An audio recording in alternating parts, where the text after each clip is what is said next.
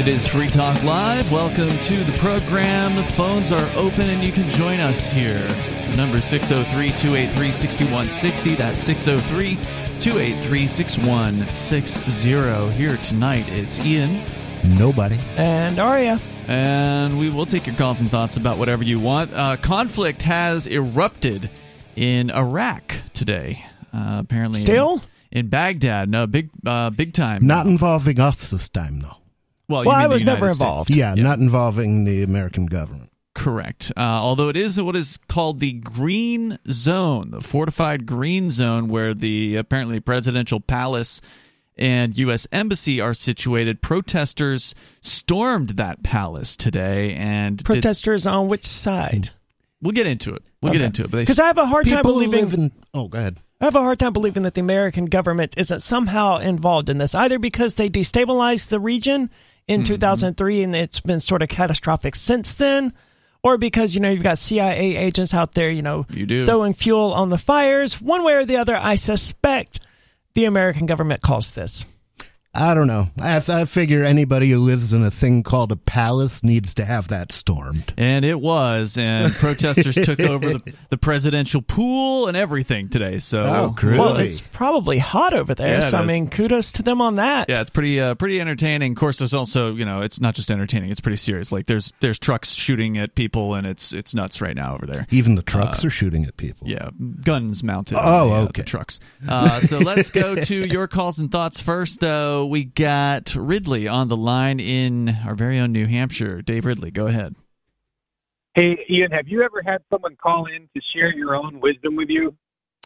No, that's a little strange. Why? I realize that's kind of what I'm doing today. It's your wisdom from 2008 or maybe 2007. There was an interesting broadcast that you had where you were sharing, how people had burned out, after getting their hopes too high during the Ron Paul campaign. Sure. I feel like we are kind of in a similar mode right now to the height of the Ron Paul campaign before that burnout set in. I think in New Hampshire right now there's a sort of a euphoric thing going on. People are very optimistic. Suddenly it feels like there's all kinds of things we can do that we could never do before for liberty. But I think it would not be surprising to me that despite that, if we actually do pretty badly in the coming election, as we have before when we're in this situation, right? As we did badly with somewhat badly with the Ron Paul thing, and we've been thrown out of power several times now, depending on how you count. We were in power. Well, sort of. Nobody told me. It's a toehold of power, right? I think what you're referring to is a sort of the ebbs and flows of the libertarians here in New Hampshire getting elected, that some years there weren't as many elected as other years. Is that what you mean by were you talking about, Ridley? Yeah, or when Craig Benson, the governor, who was completely friendly to us, was thrown out right after that. That kind of thing could happen again. Well, let's clarify something before you go on. The governor you're talking about at the time, he's made some kind of statement regarding the Free State Project, which had just barely selected New Hampshire, so there really wasn't any movement at that time of which to speak. And I think he said something to the effect of, "Yeah, come on in. We'd love to have you," basically. I mean, that's a paraphrase of whatever it was. So I don't think his statement in any way contributed to his not getting elected. He just didn't win, or I don't even know if he ran, but people voted for somebody else. So I don't think the Free State Project in any way was even on anyone's radar at that time. If you asked the quote-unquote political experts, they would have blown off the idea of the Free State Project at that time. So that wasn't a factor at that time. But I think you're right. There is a possibility that the numbers of Free Staters in the state house could go down after this year. But we don't really know, right? But I think you're right. You're trying to prepare people for that. Is that the point of your call, Ridley? Yeah, this would just be a normal historical swing. We've had it our way for a while now, and we usually don't have it our way for very long. Well, it could also go up, to be fair, but I think... It could, or stay the same. I don't think Republicans in general are going to do very well this election. I think it belongs wholesale to the Democrats. You think at a state level?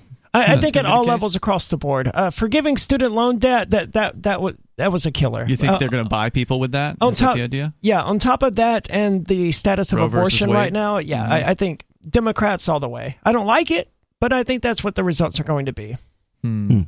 I think some other people would say that Republicans have a leg up this time around because of all the corruption that's come out with the Hunter Biden, the FBI, going to... but they just raided Trump as well, and that looks even worse. Yeah. And the thing about fascists is they tend to have the ability to be completely unaware of the corruption of their own side. Sure. I mean, they pretty much just straight denial. Yeah, absolutely. And so I don't know. I could see it going either way. Yeah, me too. But I would not be surprised just because a lot of the real control freaks have noticed us and awakened for a little while.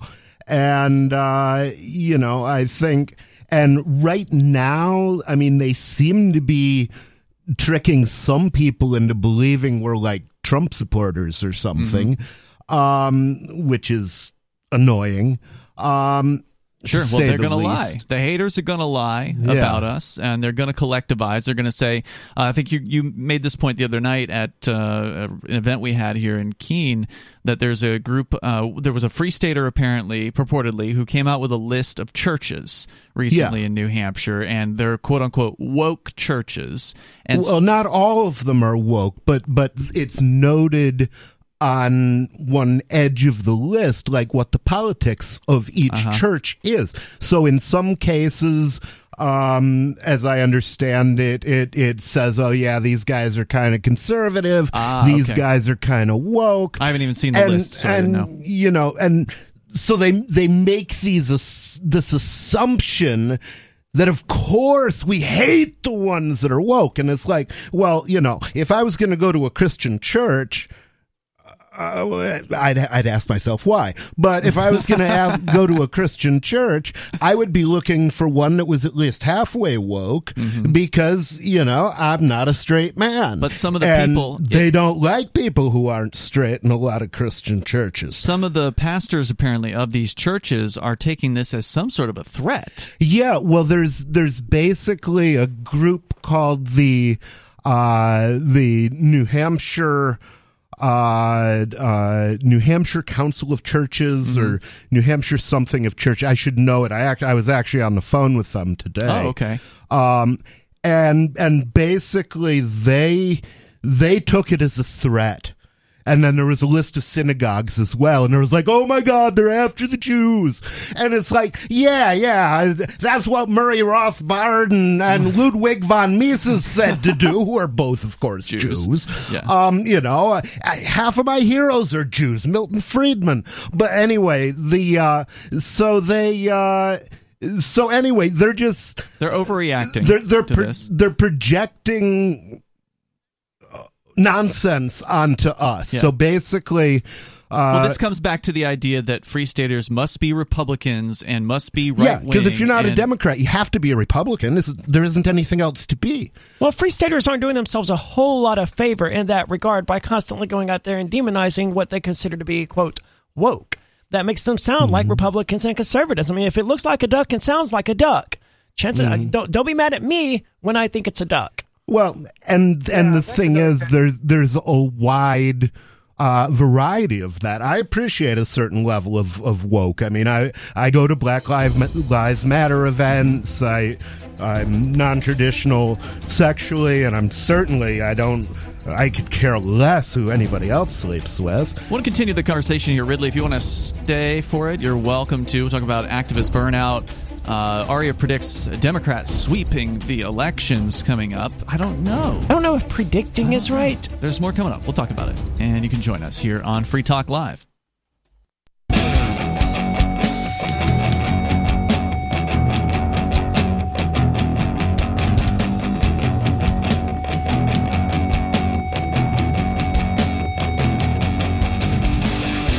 Talk Live. Phones are open if you want to join us here. The number is 603-283-6160. We'll get into what happened in Baghdad today. And you can, of course, take control of the airwaves and bring up whatever you want to talk about here tonight. You've got Ian. Nobody. And Arya. Free Talk Live is brought to you by Bitcoin.com. That is where you can go to learn about cryptocurrency like Bitcoin and Bitcoin Cash. And somebody just informed me, there was a comment that was posted on one of our videos.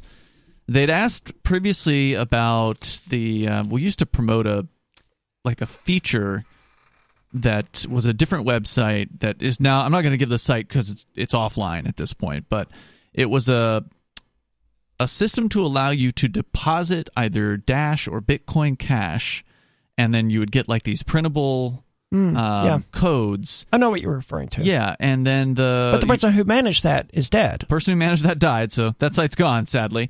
But the code, it wasn't being used very often, so luckily there was no crypto that was like sitting in it, basically, that I'm aware of. Well, it was also programmed that if there was crypto sitting in it, in theory, it would have returned after some amount of time. That is true. That's true.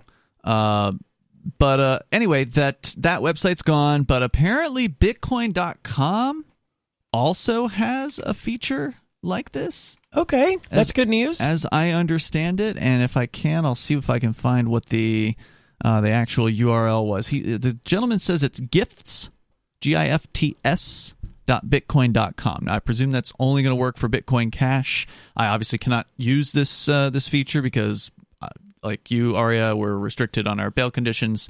So I can't tell you for sure how it works or how well it works. But, or if it works. Well, yeah. I mean, if they've published it, it works. Yeah, I trust Bitcoin.com. Yeah, I don't think Roger and his crew would put something on the website that hasn't been tested. But by all means, feel free to test it out and give us some feedback on how this thing works. So if you want to gift someone some Bitcoin Cash, all you have to do is go to gifts.bitcoin.com and then follow whatever the instructions are there to go through that process. If it's anything like what we used to have over at the site was called CryptoTip, but if it was anything like that, it was a pretty cool site. Like you said, you would deposit some crypto. If somebody didn't redeem the crypto within a certain amount of time, then the crypto would come back to you, which is a nice feature to be able to have. I'm pretty sure that's the same system they've implemented here, and I'm glad to see that somebody else is doing that because I always thought that was such a cool method of spreading cryptocurrency. And so check that out. Oh, it was awesome. Hey, here's an extra $20 tip for you. All you have to do is scan this QR code. Yeah, so check that out at gifts.bitcoin.com. Of course, Bitcoin.com. It would also allow you to send Bitcoin to someone without having a wallet-to-wallet contact. Correct. It's like using a mixer. Yeah, you could basically leave it on anywhere. Right? You could leave it on top of a tip that you leave at a restaurant. You could leave it inside a book at a library. I mean, you name it. It's just post one up at the local laundromat, wherever you thought people would see it. It was a really cool outreach tool. And I think it was originally inspired by a website called BTC Tip. And again, I have no idea if that one is still around either. But these are neat ways to kind of do outreach, basically, with cryptocurrency. Now, if you want to learn the basics about crypto, just go to Bitcoin.com and click on Get Started at the top of the page. We're bringing Dave Ridley back on the line here. And Ridley, you're talking about the potential that we may see some burnout coming up here in the next few months with the election just around the corner here, the midterm elections. Historically, midterms have, at least in recent decades, have usually been sort of a pendulum swing back. So if the Democrats won in the year 2020, then the Republicans will win in 2022. Now, Arya, you're saying you don't necessarily think that's going to be the case because of the Roe versus Wade situation and some other thing that I've forgotten. Yeah, I think the way I said it during the break payoff. was that on the spectrum of things that could happen, I think the Democrats taking a majority or being overwhelming, I don't know about overwhelmingly, but being mostly successful is the one that I find most likely.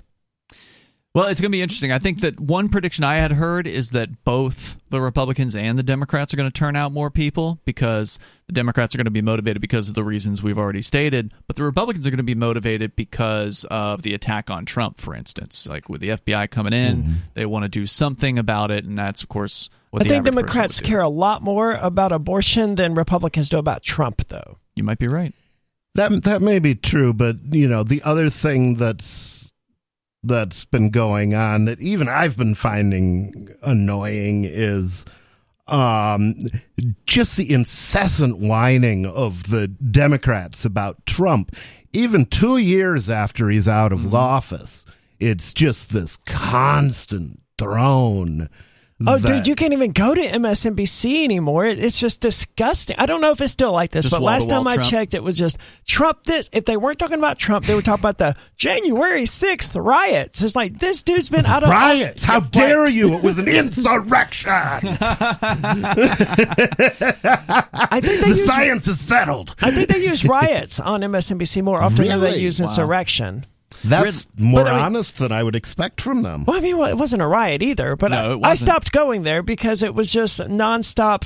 This is what the Republicans and Karl Rove and Donald Trump are doing to destroy your life and take away your rights and throw the gay people in the ovens or whatever kind of crazy fear-mongering they're working on these days. Ridley, other comments or predictions for the coming election?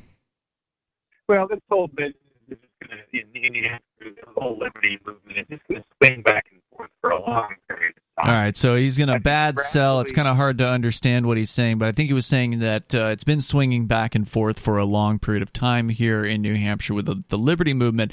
This year, though, is an unprecedented year. This isn't just your average election. I know people say that all the time, right? Like, this is the most important election. I'm not saying it's the most important election. Oh, it's completely unimportant, but it is interesting. But it is an unprecedented year in that, at least for the Free State Project, for the Free State Project, which is this concept of libertarians migrating to New Hampshire and getting active. This year is the year, more so than any other previous year, that the people... Getting close to saying it's the most important one in your lifetime. No, I'm not going to talk about that. This is the year, more than any other previous year, that the Free Staters are being attacked. Openly attacked in a very organized fashion. There's mainstream media hit pieces, opinion pieces that are being written in multiple publications. There's letters to the editor going out all over the place to different media.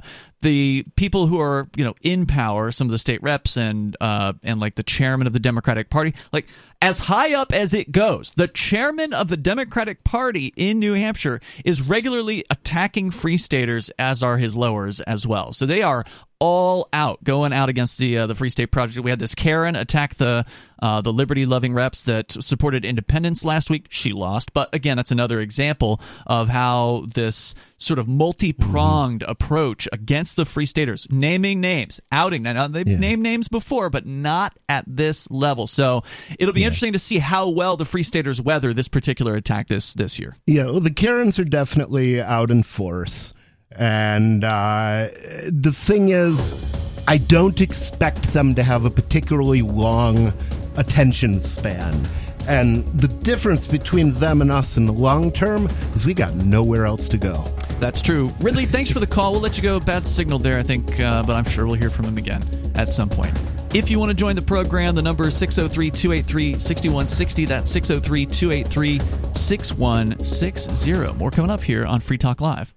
Do you feel like your country no longer holds your values? Have you dreamt of a place where liberty-minded people can come together and leave government overreach behind? There are many people just like you that are discovering FreePrivateCities.com. They start at FreePrivateCities.com and connect via the social media links shown there. All skills will be needed when the first of the Free Private Cities open. It's sooner than you think. Stop arguing and build FreePrivateCities.com. FreePrivateCities.com.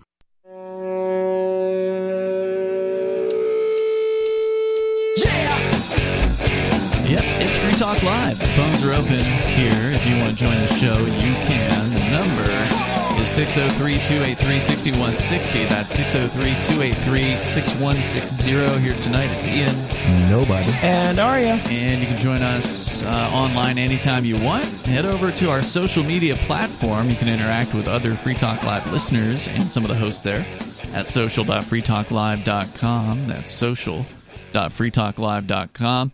BullionMax.com can help you own the most stable assets in recorded history. That is gold and silver. You can buy direct from BullionMax without talking to a salesperson, and your precious metal ship fully insured directly to your home.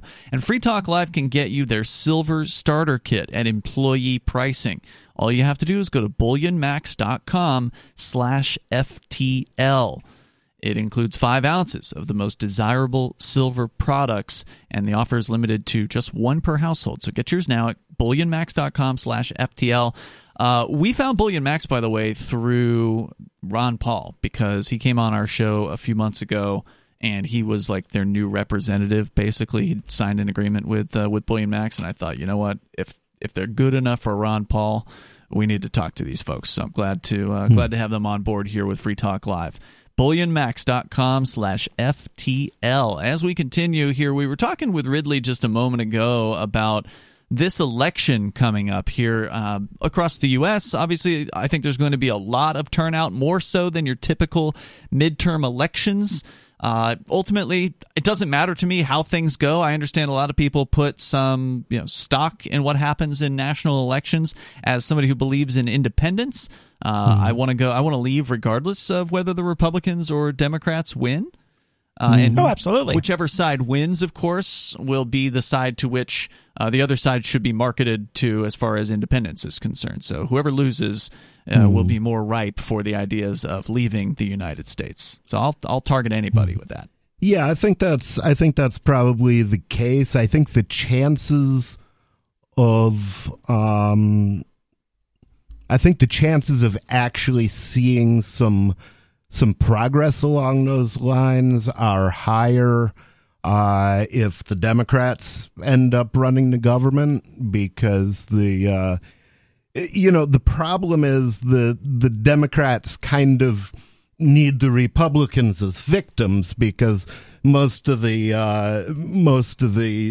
people who are actually in business are not Democrats. So, they need them as tax cattle, whereas the Republicans don't need the Democrats for anything. They're just an annoyance to them. And we're seeing a lot more of national divorce trending right now. Yes, we're seeing a lot of God. upset amongst Republicans at things like the FBI for the first time in many cases. And so certainly a Democrat win would continue that frustration and that upset with those folks. And I think that we could certainly benefit from playing off of that to some extent. Yeah, I'm really curious, because it looked like it was going to be a Republican sweep, and not so much now though. No. I mean, the Roe versus Wade. Strategically, doing the Roe versus Wade thing now was a terrible plan for them. It was weird to watch it though, because at first I thought it was going to go the opposite direction. Like when it was first leaked rather than when it was official, it seemed to inspire the Republican base. They were like, yes, we're making progress, and they were excited. But then it actually happened, and Republicans were no longer excited, and instead, Democrats were the ones who were passionate about it. So that really could have gone either way, right? With the Republicans cheering them like, yes, we need more of this. I don't know. I saw Democrats being passionate immediately. I mean, they went out when the leak happened. They immediately went to the Supreme Court and started protesting around the clock, basically. Sure. So I feel like that's definitely going to motivate a lot of people. But ultimately, we'll see. It's interesting that of all the possible rights in the world, that's the only one they care about now. I mean, they used to care about things like free speech. Democrats. Well, they care about other rights. Which ones? They care about LGBTQ rights, certainly. They care about the rights of people to... Generally, they care about the rights of people to exist without being harassed by police or murdered by police if you meet certain qualifications. Unless you have a drug, because they want to have a war on drugs still. But neither Republicans nor Democrats really care about anyone's rights. No, clearly. It's all just politics. Yeah. It's all just pandering. It's about which rights they're willing to give up to make the other side suffer the most, or which rights they're willing to take to make the other side suffer the most. And here's another question. There's a lot of speculation right now. Like, for instance, if you go to Drudge Report, the top story is Trump indictment watch with a picture of Donald Trump wearing orange, obviously photoshopped. Right? Indictment watch? Really? Well, people believe, and it's not an unreasonable belief at this stage, that Trump's going to be indicted within some amount of time. Mm-hmm. And so the question is, will they, if they're going to indict him, will they do it before or after the election? And what would happen whichever way? Like, if they do it beforehand, is that going to result in more people, on the right-hand side turning out? Will it result in actual violence and quote-unquote civil war, as some people have been predicting? It's an interesting time, that's for sure. I think whether Donald Trump did anything illegal according to their rules or not, and from what I can tell, it sounds like he didn't. I think this is one they... You don't think he did by allegedly secreting documents away from... No, because he had a standing order that the media isn't talking about, that any document that he removed from office was automatically declassified. That he had that standing order, and he's the president. He can do that. Yeah, well, the thing about declassification, as I understand it, is I don't believe there's any particular procedure that a president has to go to declassify a thing. I think he can just say, yeah, that's declassified now. Really? So the thing is, proving that he didn't declassify this stuff, even if he didn't, might be really difficult. Well, I gotta say, I don't know all the legal details. It's first I've heard that. Was that like an executive order or something that you're referring to? Well, I don't know if it was actually something that he wrote down or what, but I mean, it was just the policy that he had. If he removed something from the office, and it was automatically declassified. Well, do you think the FBI isn't aware of that? No, they're aware of it. They're just saying that that's an unlawful policy for him. They're saying, you're not allowed to do that. Well, according to, let's see, who is this? It's an opinion piece. And that's if the media says anything at all about it. Most of them just ignore it. This is an opinion piece written by, I believe, an attorney. Let me double check that. A national security attorney working in D.C. His name is Bradley Moss. He believes that Donald Trump is going to be indicted by a federal grand jury, and he says that even with all the redactions, the probable cause affidavit that was published by a magistrate judge in Florida makes clear 3 points. One, Trump was in unauthorized possession of national defense information, namely properly marked classified documents. But you're saying that those were then unclassified by virtue of the fact that Trump simply possessed them. He says, 2, he was put on notice by the U.S. government that he was not permitted to retain those documents at Mar-a-Lago. And 3, he continued to maintain possession of the documents and allegedly undertook efforts to conceal them in different places throughout the property up until the FBI finally executed a search warrant this month. So he believes that that is enough to get him indicted by a grand jury. I mean, and we know the jury it's not hard to get an indictment. Yes, that's true. That's true. But an indictment leads to an arrest and leads to a prosecution and leads to a court trial. So they're not going to indict him and not charge him. I want to see Donald Trump arrested. I mean, I don't think the government should arrest anyone, but in the grand scheme of things and how catastrophic, how much can the government screw up? Arresting Donald Trump would be up there. I mean, that what might would happen if they did? What would happen if they did arrest I don't know, Donald but Trump? that could actually kickstart some sort of violent revolution. It could. I don't think it would, but it could. Well, we've seen what people consider to be a revolution, and it's walking around the a bunch national of idiots capital. milling around taking selfies. So we'll see. But on the other hand, that is not what's going on in Baghdad right now. There's actual violent clashes happening. People did take over the presidential palace earlier today. It's obviously in the middle of the night there right now, and the shooting is continuing. We'll tell you a little bit about what's happening. And if you want to weigh in, you're welcome to join us at 603-283-6160 and bring up whatever is on your mind. That's 603-283-6160. Of course, you can join us anytime on our website over at freetalklive.com. We've got live streams and more waiting for you there for free.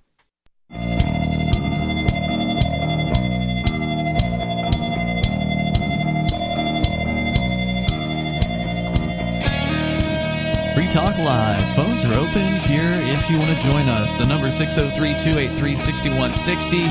Coming up, we could talk about some of the energy cutbacks that they're seeing in Europe, but in other international news, we're going to get into what's going on in Baghdad, where there's actual conflict in the streets going on as we speak. Videos coming out on social media showing gunfire and other weaponry being brought into play against people who apparently took over the presidential palace earlier today. In the studio tonight, it's Ian. Nobody. And Aria. And don't forget, you can join us online over at freetalklive.com. If you like what we're doing here, you can support the show via our Patreon, like Dale has done. Dale is a Free Talk Live supporter of gold status, meaning Dale is contributing at least $10 a month through our Patreon. You can go to amps.freetalklive.com. That's amps.freetalklive.com. You can get signed up there, as Dale has done, and we certainly appreciate the support there, and you get some benefits for doing that, and we really appreciate it. And it helps us advertise, market, promote, and support Free Talk Live. It's amps.freetalklive.com. As we get into the story here, this is being reported in various different places. RT.com, that's Russia Today, the source here, that 2 people have been killed, at least, and 19 injured in clashes between security forces and supporters of influential Shiite cleric Muqtada al-Sadr. See, this is already confusing. How did they describe the security forces? From my recollection of Iraq, security forces meant the American military. Well, the Americans, as I understand it, are mostly out now. But they are still physically there. There's still some that are there. It's not a total. But why not the police or the Iraqi military? Mm-hmm. Why this terminology? And security forces. It's almost unique to Iraq or events happening in Iraq that these security forces come into play instead of just. Most people would call them the Iraqi police or the Iraqi military. And to be clear, it's not just RT that's doing it. It's also, I had another article by The Sun in the UK, which also describes them as security forces. Well, who the hell are these security forces? Presumably they're the government agents that are trying to defend the palace. Well, as I understand it's a good question. There are a lot of kind of semi-organized militias that provide some security out there that are like tribal.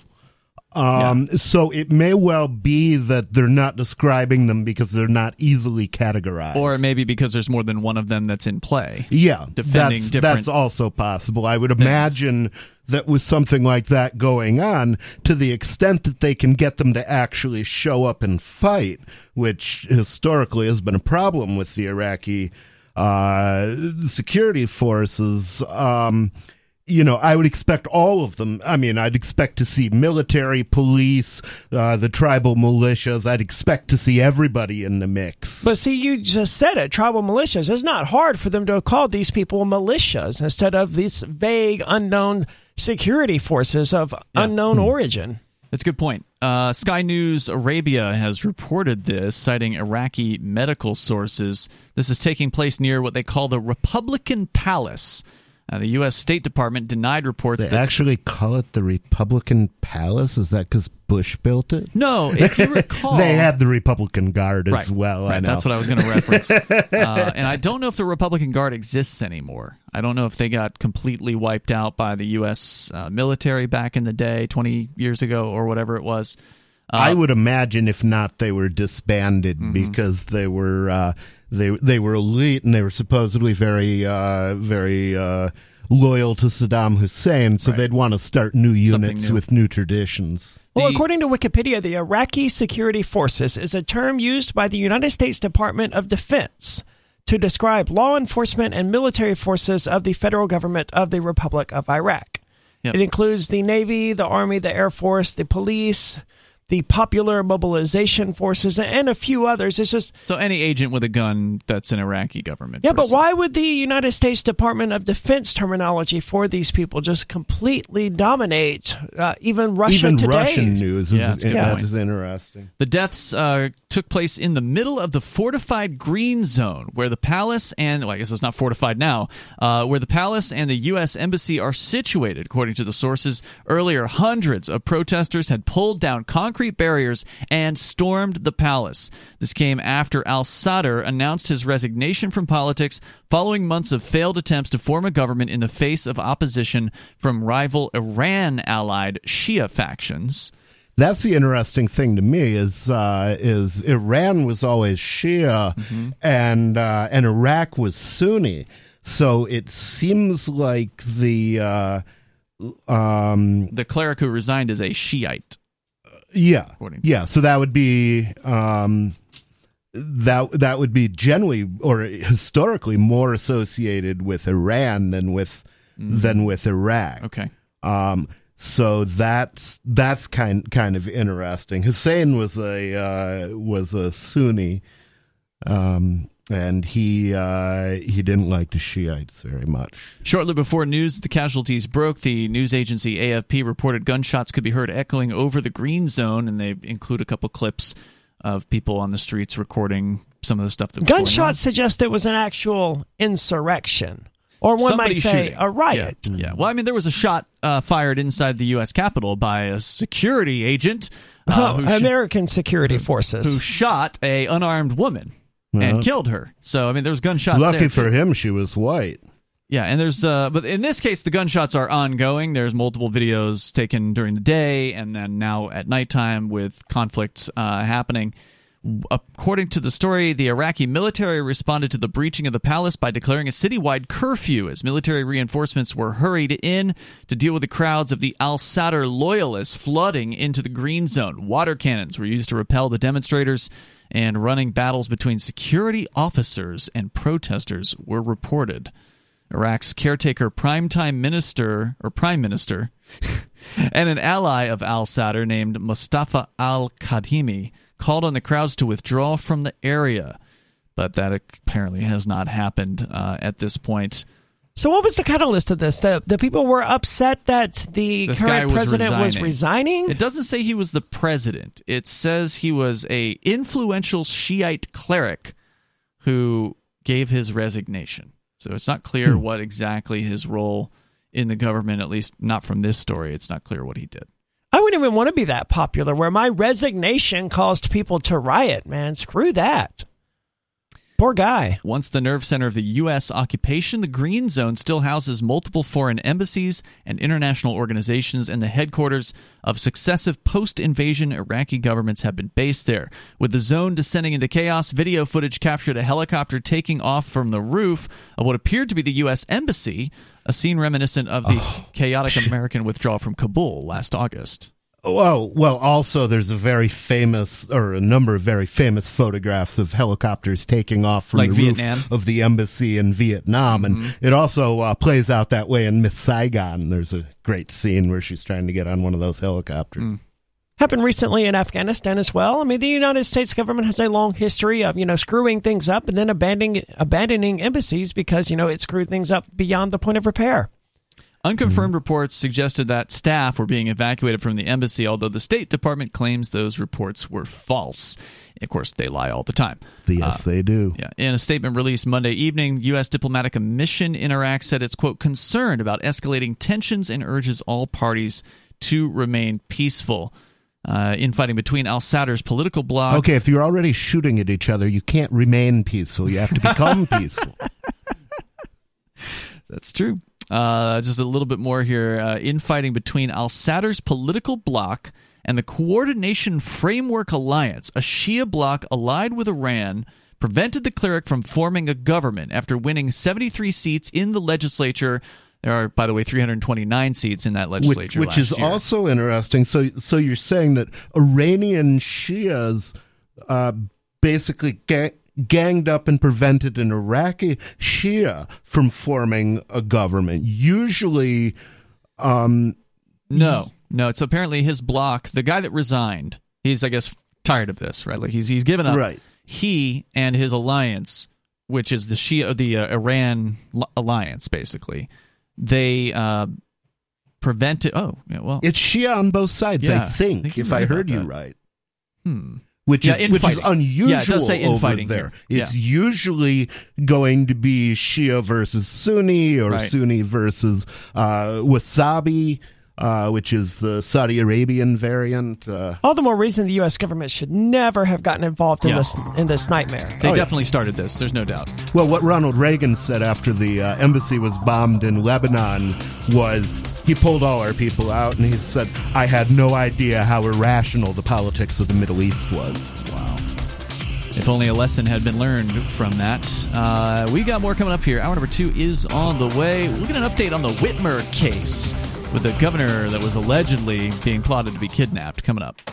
Gold and silver. You can own the most stable assets in recorded history with BullionMax.com. Buy direct from BullionMax.com without talking to a salesperson, and your precious metals shipped fully insured direct to your home. Free Talk Live can get you their silver starter kit at employee pricing. Just go to BullionMax.com/FTL. It includes 5 ounces of the most desirable silver products. This offer's limited to 1 per household, so get yours now. Go to BullionMax.com/FTL.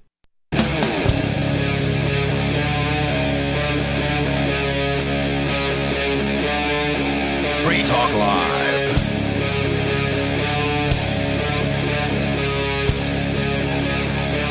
Yes, it is Free Talk Live, and you can join us here. The number is 603-283-6160. That's 603-283-6160. I got an interesting compliment today from one of our program directors, actually the owner of one of our radio affiliates out west, and he said that Free Talk Live is the only show on his radio station that does 3 hours a day live. Really? And I thought, that's a weird... Really? There's all kinds of shows that are 3 hours. Like 3 hours, kind of like a standard radio show length. Apparently, Really? what he says... Like in syndication, yeah, it's fairly. I would have thought it was common. 2. Okay. Yeah, usually more often you're going to see 3 than 2. I mean, there are some 2-hour shows, and every now and then you'll see a 4-hour. Like I think Alex Jones did a 4-hour. Good or something Lord. like that. 4 hours excessive. It is a lot. Well, you got to be dedicated when you're trying to save the world from gay frogs.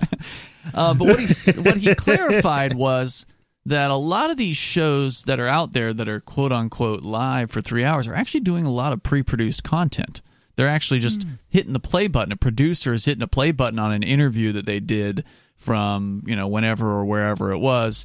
And the monkey pushes the button. Yeah, and there was another show that he said, even like an overnight show, was just letting people call, having guests call in and give a lecture, essentially. So the host wasn't even interacting with the person. So he says it's less common now for shows to actually do what we do, which is like, I've always thought this is like your typical talk show. You open phones up, you talk to people, and I thought it was typical, but with unique perspective. Sure. Right. Well, Free Talk Live was atypical in that we are open phones all the time, and most talk shows don't do that. They don't want to just have open phones because then anybody can call in and challenge them. Yeah, it seems like Rush Limbaugh was like, for the first half of his show or whatever, he sort of pontificated, and then the last hour or an hour and a half or whatever, he actually took calls. Correct. And he was also apparently a real screening Nazi. Oh, I'm sure. Big time. Like most of them if are. you weren't going to completely kiss his butt, you weren't going on the air. Yeah, most of them are, and those are some of the reasons why I formed Free Talk Live in 2002. By the way, coming up on our 20-year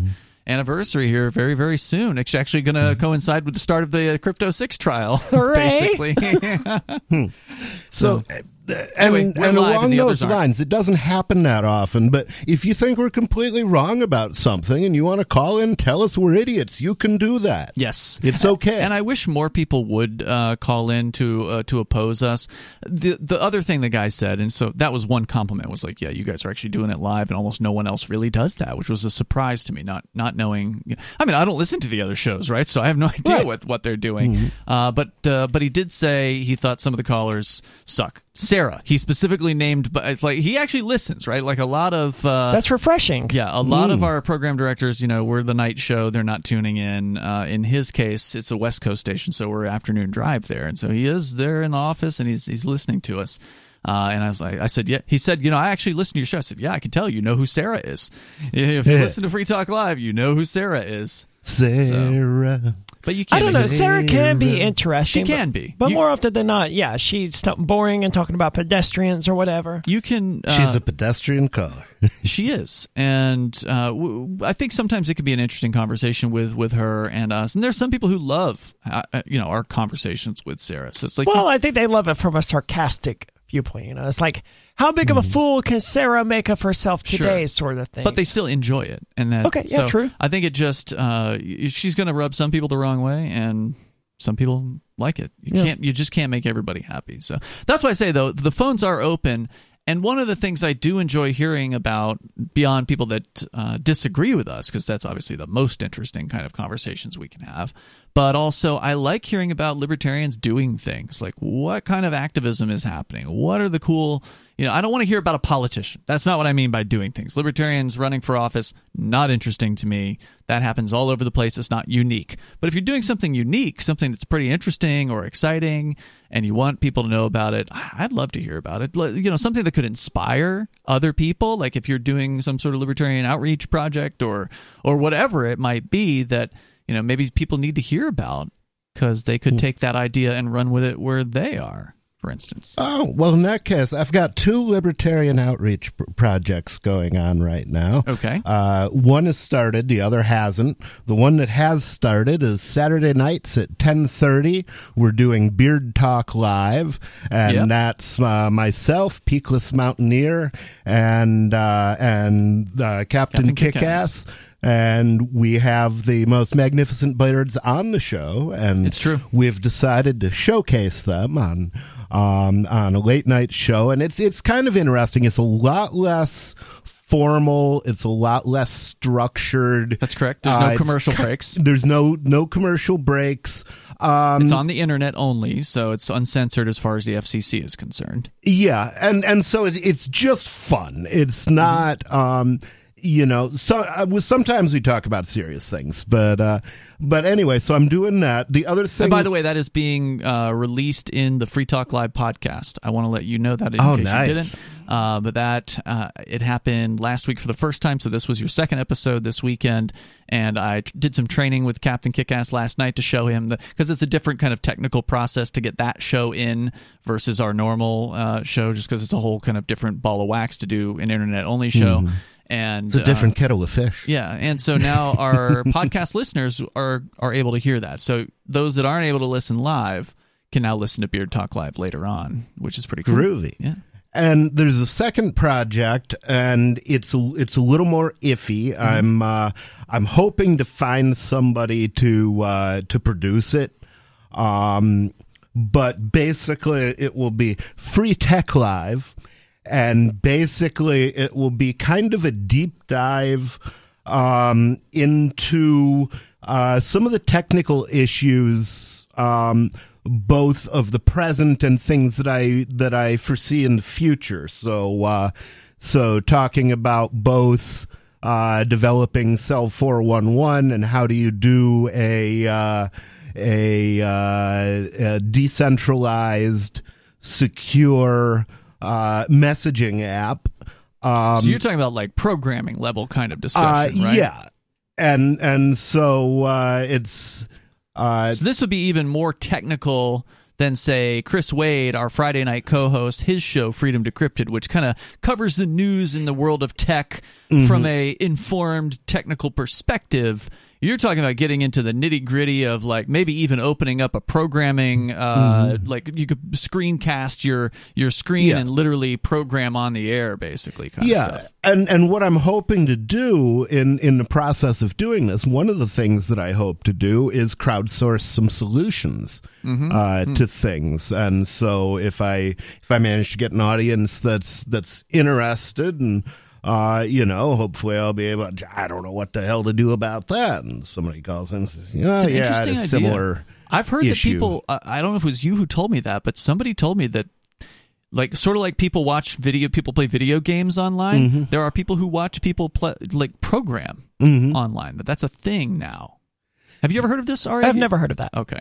Yeah, I think it's on Twitch as well. Yeah, it doesn't seem like something that would draw as large of an audience. I mean, people sit there watching other people eat cupcakes or whatever, the ASMR or whatever it's called. I mean, people will watch whatever. Yeah, and I don't know. I wouldn't imagine it would be a huge audience, but, partially a lot of people want to learn. And a lot of times you can learn things by watching people who already do it. Well, you'll have to let us. I'm sure you'll let us know when you, if and when that begins. Incessantly. So very good. And how would somebody reach out to you if they wanted to help you with that? You can reach out to me at, dev@copblock.app. Okay. Or easy. Pope at invisiblehand.church.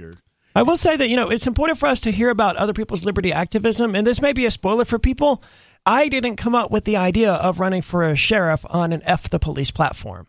Who did? I think, I don't know who was the first one to come up with the idea, but I know for a fact that Eric Mulder, the guy who did my signs, had done it in the past as well. Sweet. And the only reason it occurred to me to do it was because Somebody other else did. libertarians somewhere had done it. There was also an old hippie named Wavy Gravy who renamed himself to Nobody and ran for president in the 70s. Borrow from the best, as they say. They're just ideas, and ideas are free. You can copy them, and the other person doesn't lose the idea when you copy it. There's more coming up here. You can share your thoughts. So we'll get into the Whitmer case on the way. It's Free Talk Live.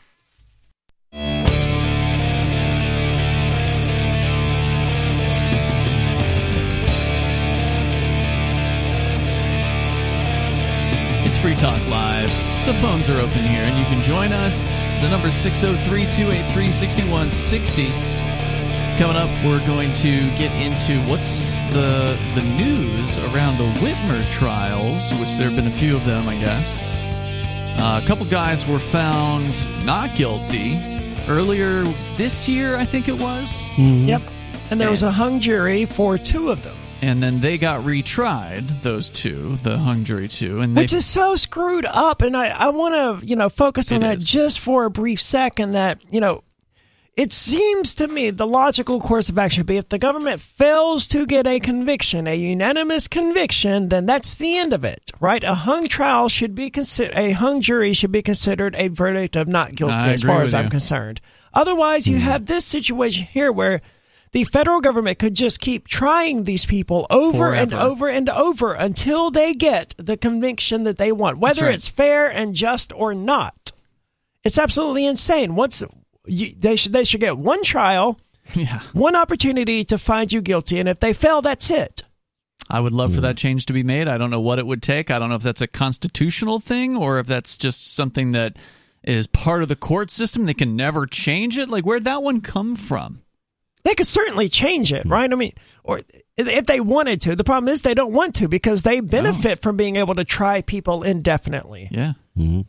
Well, if you're going to be a terrorist, you got to be able to keep people afraid. Yep, exactly.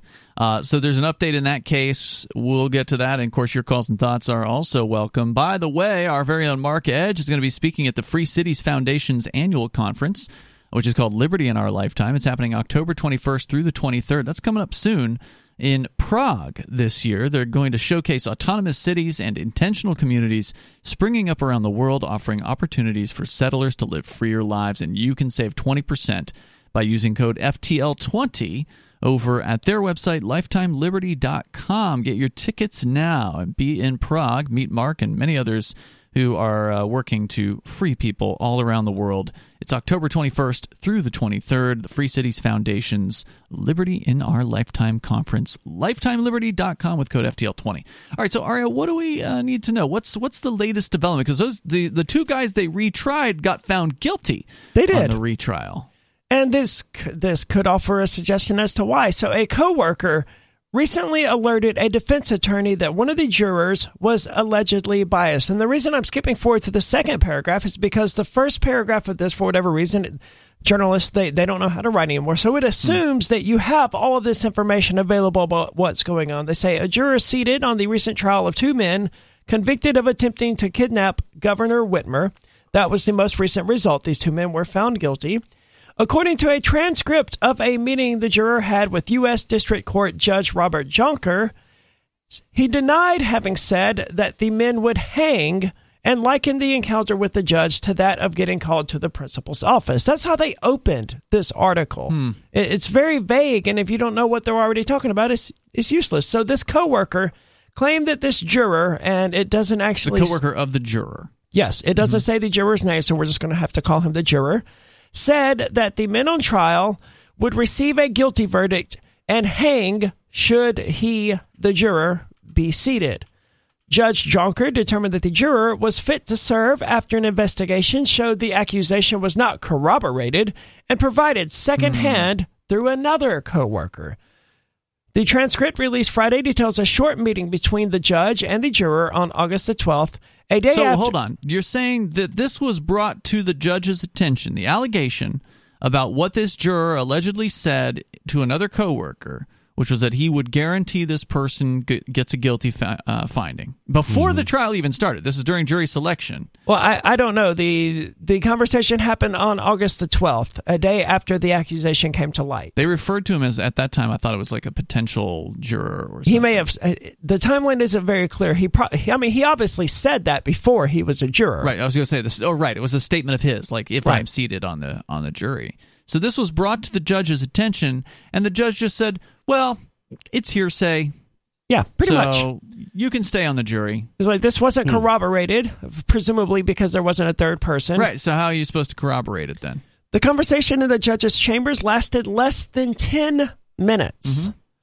Jonker, the judge, told the juror he wanted to meet so that he could ask the juror questions and better understand whether the juror was able to serve fairly. The judge later described the allegation raised by a coworker who said the juror, quote, had strong views about the case before becoming a juror, and at least some people, I hate journalists so much from the way that they wrote that paragraph. It's not like I have that on tape, the judge said about the claims of bias to the group assembled in his office. It's not like I have anybody saying that under oath, but we have information that you came to the court that suggests you made statements like that as recently as Monday, which was before you became a juror, in connection with your place of work. So why didn't they put the guy under oath, the coworker? Why didn't they say, will you take an oath and swear that this juror said this? Yeah. Because it seems like that would have been a logical step to take. Well, the judge's paycheck gets signed by the same guy who signs the paycheck of the prosecutor, and the same guy who signs the paycheck of the FBI agents who entrapped them. So pretty much. Yep. The juror said that they did not remember. I got confused by the word "they" there. Did not remember making statements about a guilty verdict or hanging, nor did the juror talk with coworkers about being assigned to the kidnapping case, according to the transcript. The juror said they only told coworkers that they had jury duty. I didn't even know that this was the case until I came in Tuesday morning when I glanced at the TV. That doesn't mean that he wasn't sitting around the office saying, man, I hope I get on the Whitmer case. I'm going to find them guilty. You know, you don't have to know that's the case you're going to be on if you know that there's any chance you could be on that case. And given the unhinged hatred that's been coming out of the left, I'm not the least bit surprised. So from your perspective, no reason to understand why anybody would have heard, overheard, or believed somebody else heard you say something like that, the judge said. Yes, the juror responded. Okay. That's interesting. I didn't even know there would have been a transcript of a judge-jury or judge-juror conversation that happened in chambers, right? This wasn't in open court. Good point. Was it? It sounded like he was in his office. It didn't say whether or not it was in open court. Yeah. Sometimes they will have a stenographer in chambers. It depends on what they're doing. Wow. So the judge, the guy should have been removed, as far as I can tell, from being a juror. I mean, even so, get the Any guy doubt to should kick him out. Yeah, right? I mean, all he's losing is $15 a day. It's not like it hurts him. That's the pay for a juror, because they want to make sure they get the sharpest minds they can find on that jury. But it costs him $15 a day. And by keeping him on that and giving the juror instead of the defendant the benefit of the doubt, they may have destroyed 2 lives. Yeah. Well, that's what they do. And they liken it all to being called to the principal's office. You know, this juror did. Having to go talk to the judge. It's like, I got called to the principal's office. I'm in trouble. I better lie to get out of trouble. Yeah. Just like people did in high school. It's just absolutely disgusting. The juror should have been kicked off the case from that moment forward. And now these guys are found guilty in a case that was probably very similar to the 2 guys that got found not guilty some number of months ago, where the allegation on their side was this was all an FBI setup from top to bottom, and these guys just essentially were the dupes that kind of went along with it to some extent. There's more coming up. If you've been following that case closely, feel free to weigh in here. This is Free Talk Live. We think podcasting our full radio show has been holding us back. Most podcasts aren't 2 hours long per show, and the constant resetting we do for radio might be turning off podcast listeners. Riley's Daily Digests have been going for years, so we're going to lengthen them and make them our official podcast starting September 1st. If you subscribe to the Daily Digest or full episode RSS feeds, please resubscribe to the main FTL podcast feed, which you can find at feeds.freetalklive.com. The other feeds rely on a third-party service, and though they'll continue, we can't be sure how long they'll stay online. If you still want the entire radio show, you can listen live every night from 7 to 10 Eastern at freetalklive.com. Full video archives are at video.freetalklive.com, or tune into our 24/7 stream for the latest show at listen.freetalklive.com. FTL Amps will continue to receive the full radio show with no commercials via podcast through Patreon, so please join amps.freetalklive.com for just $5 a month.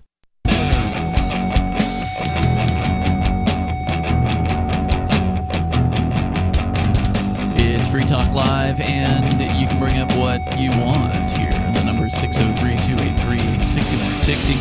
That's 603-283-6160. Ian, Nobody, and Aria on the show here tonight. We're going to continue with more of your calls and your thoughts, and then we can get into some of the cutbacks that they're making in energy as far as, official things that need to happen for people to not freeze to death apparently this winter in Europe. There's an interesting story about that coming up, and we're going to go back to the phones first, though, where we have David on the line in New Mexico. David, you're on Free Talk Live.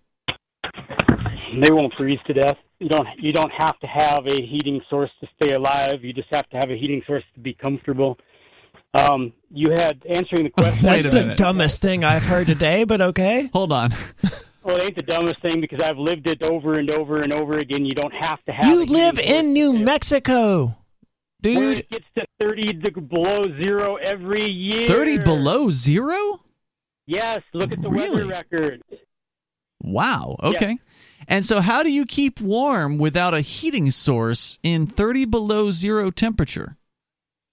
Well, if you were going to stay warm without a heating source and 30 below, you would look at the Native American. Well, you could look at natives anywhere around the world, including white people, natives in Northern Europe. You would just bundle up in warm wear and make sure you have food, and you will stay warm. Okay, so no one's ever frozen to death? Is that your allegation here, David?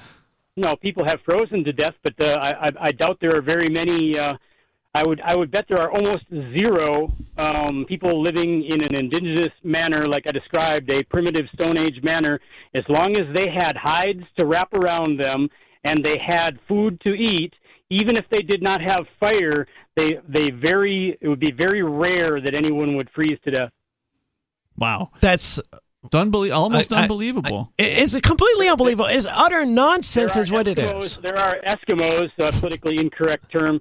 There are Eskimos, Inuit, doing it to this very day, every single year in Alaska, and everywhere else around the Arctic Circle, all the way around the world. They do it every year. Yeah, I guess they do have igloos, right, for to trap whatever body heat in. Is that the idea? That's one thing. Yeah, if you if it goes to like 40 or 50 below zero outside of an igloo, if you got 4 or 5, they travel in groups of people when they're out hunting. There might only be 2, or there may only be 1, but usually 4 or 5 or 6. And if you have 4 or 5 or 6 bodies inside a 10-foot diameter, 12-foot diameter igloo, and it's 40, 50 below zero outside, it will be about 5 below inside, which is very comfortable compared to being outside. Well, yeah, he's right about that. I mean, yeah, 115 degrees is cool compared to being on fire. Man, I start losing circulation in my toes if it's like 50 degrees out and my feet. Well, you forgot your mucklucks. Yeah, what is that? That's your boots made of fur, whether it's seal fur or yak fur or I bear probably need to fur. get some of those. Yeah, you need some mucklucks. I don't want to split hairs too much, but if you here's- have 4 or 5 other people with you as well, those are heat sources. Yes, That's are. true. That's true. what I said. He did. He did say that. All right, David, what else? Yes, but he also says people don't need an external heat source. You were calling to refer to something else? Go ahead. and like I said, the Eskimos, politically incorrect term, do it every single winter. Every single winter, they prove that they go out on their trips with their dog sleds or their snow machines, and they don't start any fire to keep warm at night because there ain't no trees up there on the ice. Yeah. So, He makes a good point. It's true.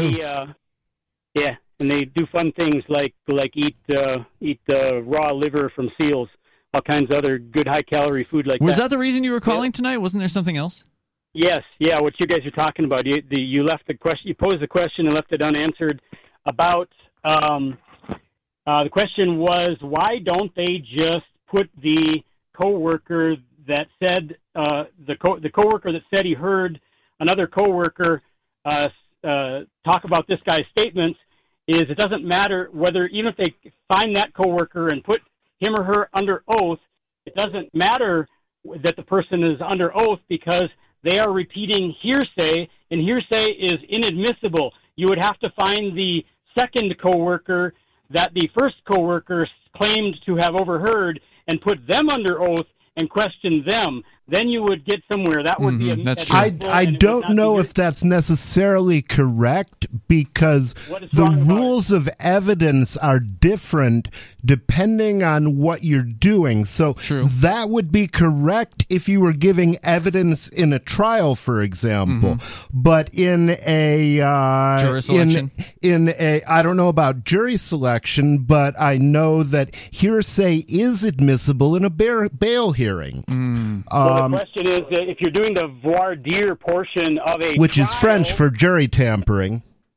Yes. If you're doing that, is that not a phase of trial? It is a phase of the trial, but so is the bail hearing. Yeah, that's all good points. Well, Thank you, David, for the. I mean, he does bring up a good point about hearsay. But he does not bring up a good point about the Eskimos because it took a very quick Google search to find out that they do, in fact, light fires inside of igloos. Inside of igloos, really? Yeah, because as long as, as long as the fire loses heat faster than it reaches the walls, they'll never melt. And that's why, in fact, they generally put a hole in the top for the smoke to escape and all of that. So, yeah, the reason they don't freeze to death is because they, like human beings, have been doing for tens of thousands of years. Use fire. Thanks, David, for the call. Appreciate and it. although there's no wood there are a lot of places where they will burn things like dung for actually dried poo. It does not say what fires. what they're burning. Interesting. That's correct. We continue here with more of your calls and thoughts. We've got Penguin in Virginia. You're on Free Talk Live. I'll keep it relatively quick. I was listening to a podcast actually that I will plug because it's actually one that you guys play or you play on the Liberty Radio Network. Dangerous History with Professor C.J. Kilmer. Great podcast, great host. He's been on my podcast. He's a great guy, and it's a great libertarian history podcast. From a guy with a genuinely open-minded but generally really informed libertarian perspective. So guys, check that out. Okay. But I was listening to something about the American Revolution, and I really was thinking I had never really learned about that as an adult. And the myths we learn as kids, the little oversimplifications and little stories we learn are not really useful as much as some libertarian-minded people might like the idea of the revolution and the patriots and all that jazz. But time to learn about it from an adult, and I'm learning about it from Prof. CJ. So, but what I'm interested in libertarian things, property and such. But another thing that a lot of libertarians don't look at as much that I'm interested in is class and the structure of society. Something that was really interesting about the colonies back then is with the New World and the colonies and everything. There was a lot of people in society. A lot of people in society did not have land, and there were slaves or indentured servants for folks and everything. But there's a lot of people that were small-time farmers that weren't elites, but had some land, had some property in their name, farmed that property, conducted their own trade, and so property rights and other individual rights and stuff were very, very important for them in that society, and so it kind of gave them, the airs of what we might call early libertarian society at the time, and made them much more apt to kind of, be a bit rebellious against the crown, against the empire. Well, so that just shows there's a material base and a material kind of condition involved in having a lot of people with access to free enterprise and legitimately acquired property, and having a large number of people, having that kind of skin in the game, even in small amounts, and having the ability to trade and do free enterprise is kind of crucial. I think that having libertarian values propagate the society. And any other place in the world, it's a much more stratified society and everything. Like most of the world, probably all the rest of the so-called civilized world back then probably didn't have as many libertarian values for that reason. Interesting. So basically you're pointing out that having the idea of property, and even people with a small amount of it, leads to more libertarian thought. I think so. I think the best way to get leftists on board with liberty is show them how to make money. Thank you, Penguin, for the call tonight. There's more coming up here on Free Talk Live.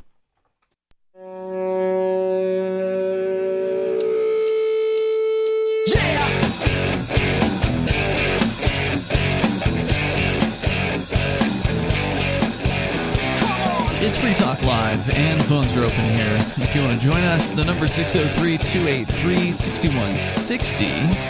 That's 603-283-6160. Ian, Nobody, Aria here tonight.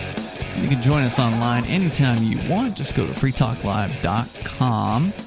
And by the way, coming up in June, you got the 7th annual Fork Fest, which next year is going to be happening before the Porcupine Freedom Festival. So it's going back to where it all started. Forkfest, when it first started in 2017, was prior to the Porcupine Freedom Festival. It was started at the time, I think a lot of people would say, because of some people had some disappointments with the Porcupine Freedom Festival, which is the world's largest libertarian camping festival and has become very, very successful. At that time, it was on a bit of a downturn. And so people said, well, you know what, we're going to fork it. We're going to do our own thing. So they created Forkfest. It was called something else at that time, but the next year it started being called Forkfest. And it is a decentralized thing, which means that there's no one in charge. There's no board of directors or organizer or anything like that. It's each individual gets to organize themselves. So if there's something you want to bring to the table, something you want to, let's say you want to cook for people and charge for making meals, or you got something else you want to offer to the community for sale, you can do that stuff without having to ask any permission. All you got to do is get your campsite, your RV site, or your motel room with Rogers Campground, June 15th through the 18th. But over the years, the Porcupine Freedom Festival turned around. They changed some of the policies that were, I think, frustrating to a number of people, and for the better. They have actually turned it into a much better event. It's much more now like it used to be, more decentralized these days. And so, to some extent, Forkfest was a success, right? Like if the idea of Forkfest was people to say, hey, we're going to take our business over here and we want you to change how you're doing things, they changed things. Now, whether or not it was because of Forkfest, that's another question. It certainly probably was because the numbers of Porkfest attendance were going down over some years. And now they've hit a maximum. They cannot... Well, at the same time, Forkfest's numbers were going up. And now that's been sort of leveled out and kind of gone down over the last few years as well. But the Porcupine Freedom Festival hit a maximum. It has sold out the park for the last 2 years in a row. And so there's a darn good chance it's going to sell out the third year in a row, which will be next year. So if you want to attend the Porcupine Freedom Festival, it's now going to come after Forkfest. You can slap them both together and be there for 10 days straight or 11 days, and it'll be a great time. We recommend doing both. So go to forkfest.party, and you can learn more about that event there. It's, again, June 15th through the 18th. It's an unofficial website. Everything with Forkfest is unofficial, but it does link you to some of the other chat rooms and forums and such, so you can contact directly other people who have attended and will be attending again Forkfest. So check it out at forkfest.party. Let's go to Major Payne. He's on the line in Michigan. You're on Free Talk Live, Major. Hey, guys. Hey, a couple of rights before I get to my subject matter. Yes, sir. As far as the Michigan militia boys that they found guilty, that is under appeal.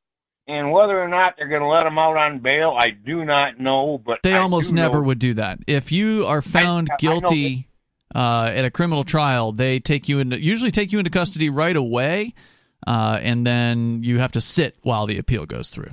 Really? Oh, yeah. That was the second point I was going to bring up, because I was incarcerated by the feds a few years back, and I met one cat that they were trying to break, saying that he'd murdered his own baby. And he'd been hemmed up 2 years, hadn't had any counsel or anything. I met another guy that had way too much dirt on the feds, and he'd been locked up for a year and a half under the same situation.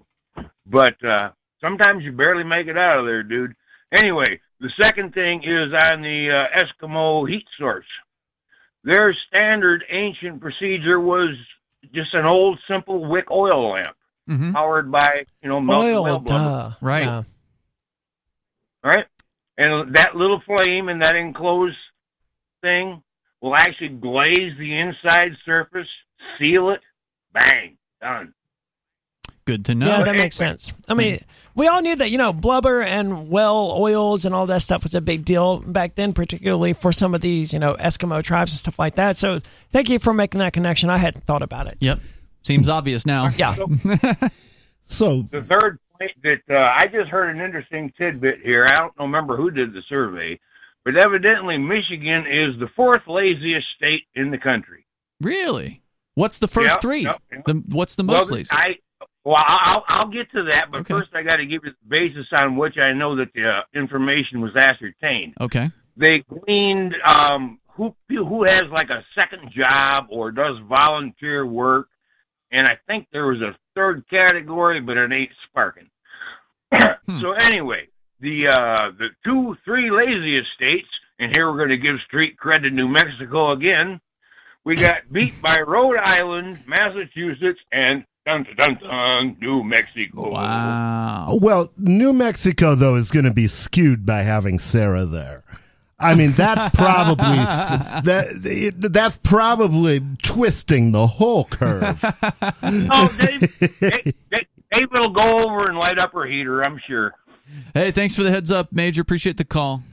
So, another piece of Aboriginal trivia. Sure. The band Three Dog Night. Mm-hmm. I always wondered what the heck that meant.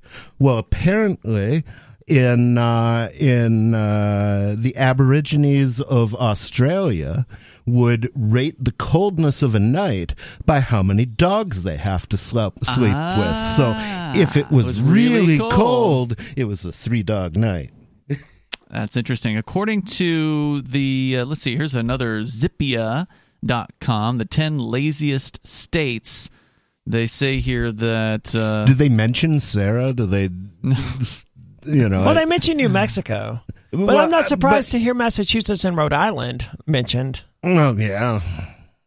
They say in a meticulous, well-thought-out, and painstaking methodology, we narrowed down our list of the 10 laziest states in the country. I'm sure all of that is true. Yeah, right. How do they determine it? Well, they started with data to answer the hard questions. In this case, we went to the latest version of the American Community Survey looking for answers. As luck would have it, the Census Bureau released the 2010 to 2014 5-year estimate, which makes this analysis the first of its kind with new data. And if you consider new to be from 2010 to 2014, after scrolling through what seemed like hundreds of criteria, they settled on this set. Lowest number of average hours worked, shortest commute time, fewest workers per household, labor force divided by the number of households, highest unemployment rate, and the fewest adults with a college degree, although I don't agree that it should matter who has a college degree. So far, all of that criteria is just going to tell us which states are most successful. Right. Just because I only have to work, just because someone only has to work, 15 hours a week doesn't mean they're lazy. What if you can pay all your bills by working that many? Yeah, it's a good And point. unemployment seems to be the wrong thing to measure because the way they count unemployment, it actually measures how many people are looking for work. So really workforce participation, which is the gross percentage of the workers who are actually working, might be a better indication of how lazy people are. The other thing that they don't consider there is what's the level of gray market activity like, because it may well be that people are very industriously selling weed, and that's not going to be cataloged. That's not going to be counted. Well, you guys bring up some really great points, and the site just threw everything behind a paywall. But I will say, of course they did. Their number one result was also New Mexico. So apparently, on more than one It would scale. be interesting to get Sarah to briefly move out of New Mexico and do that measurement again, see if it changes. And New Mexico is it does have a reputation as a welfare state. There's a big government there and not a lot of people.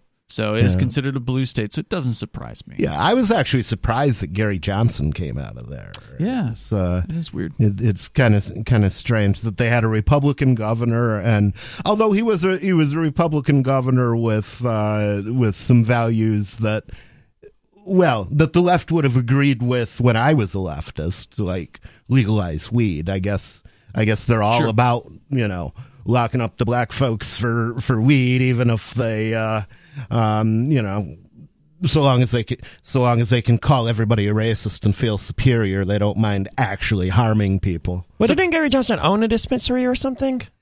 Ooh, I doubt it. I thought he was heavily invested in the marijuana. But my understanding, I also have believed that he went into the medical marijuana business after he ran for president.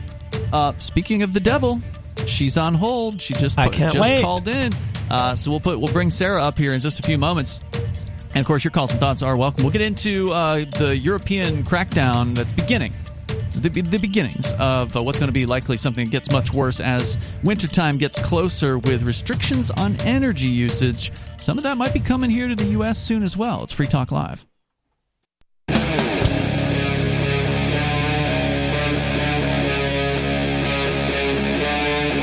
Free Talk Live.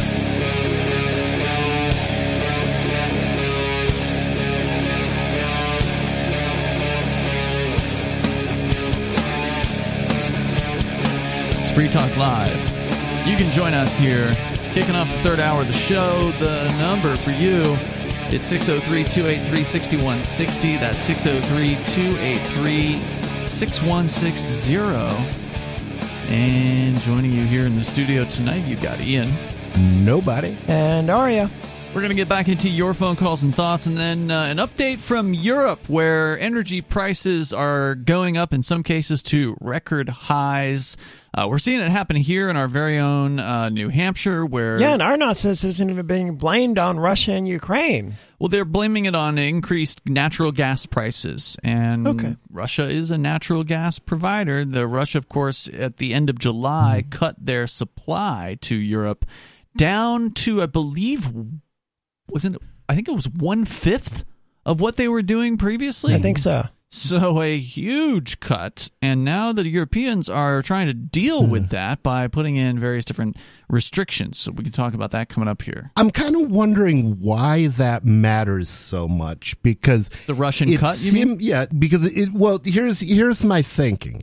I would think if the Russians stopped selling natural gas to Europe, I mean, they're not just going to huff it.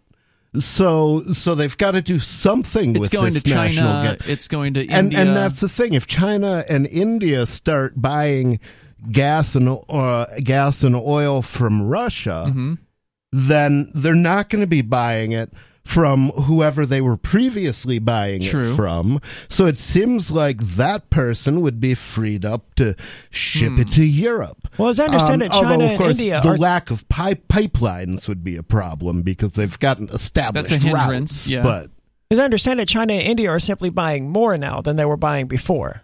So it's not like there's they're buying it from a different supplier. Now there's a bigger supply, and they want it and can put it to use.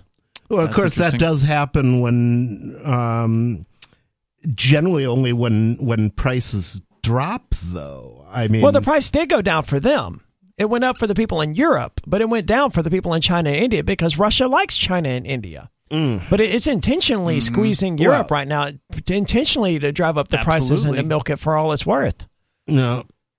Yeah, and, I'd probably be doing the same thing if I was in that position. Not that I expect to ever become a mass murderer, but but they reduced the supply. If I was engaged in mass murder and people were upset at me, I'd probably jack their gas prices if I could. But I mean, they did reduce the supply to 20% of what it was, and I mean, as we know, if you reduce the supply by 80%, price is going to go up. Unless somebody else can swing in with a new supply. But as you point out, if there's no pipeline, then you got to move the stuff in tanks or whatever. And the thing is, that's going to be costly. If it wasn't for the fracking ban, I mean, the thing that really caused... Is there one in Europe? It wouldn't surprise me. There's one in America now. Okay. Joe Biden, as I understand it, put it in his first day in office. Was as an executive order?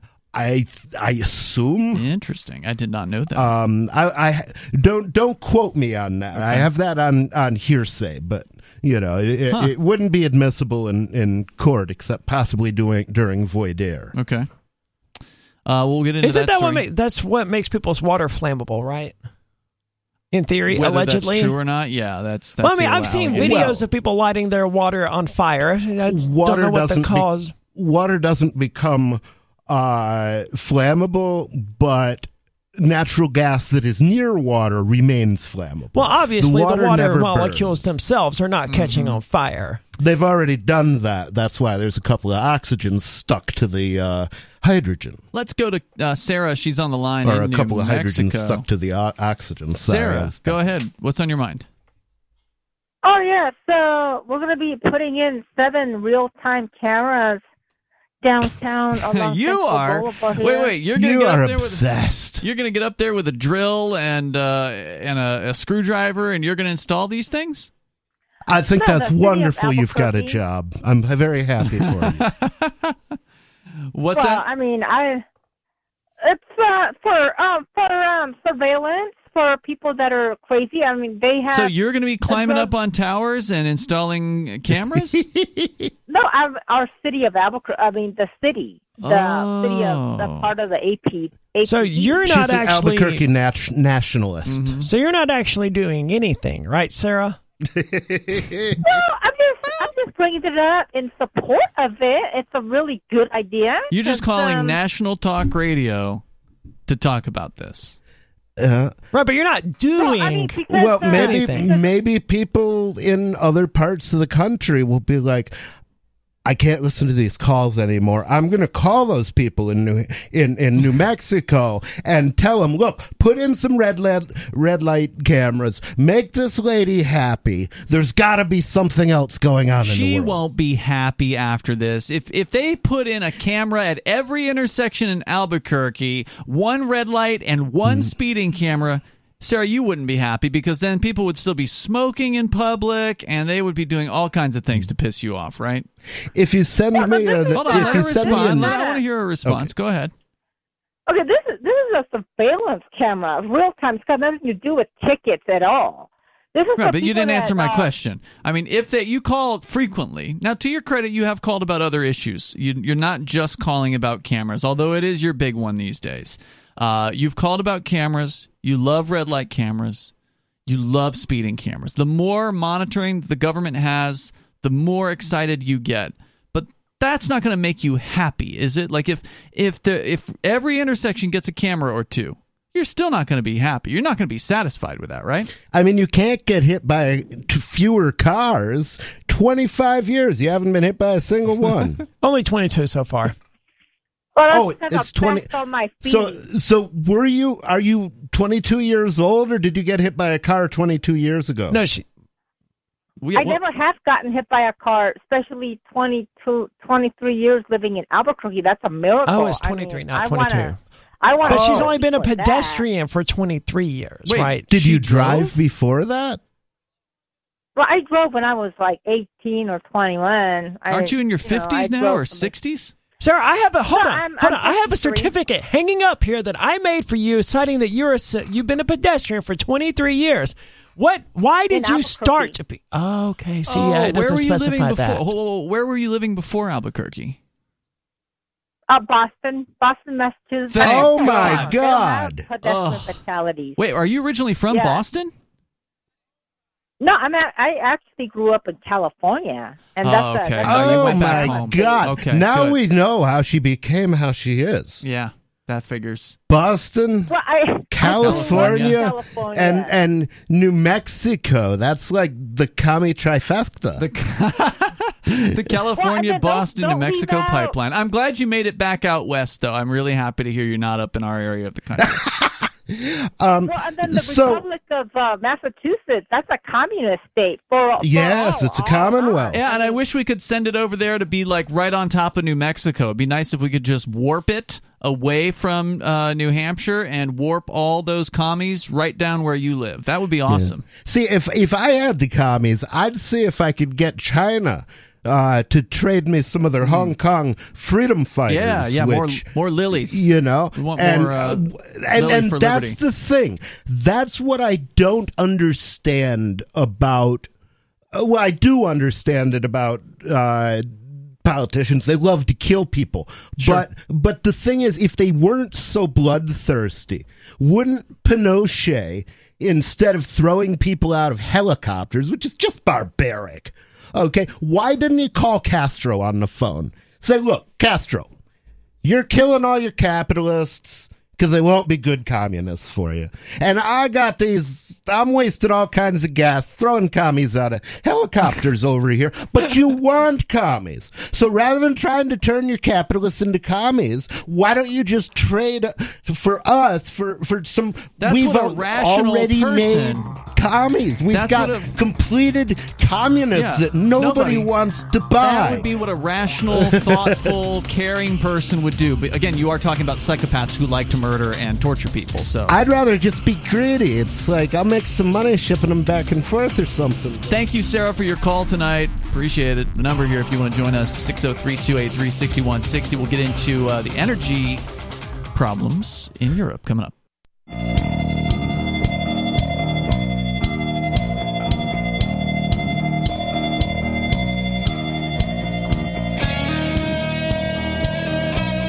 Free Talk Live. You can join us here. The number is 603-283-6160. 603-283-6160. Here tonight, it's Ian. Nobody. And Aria. And you can join us online over at freetalklive.com.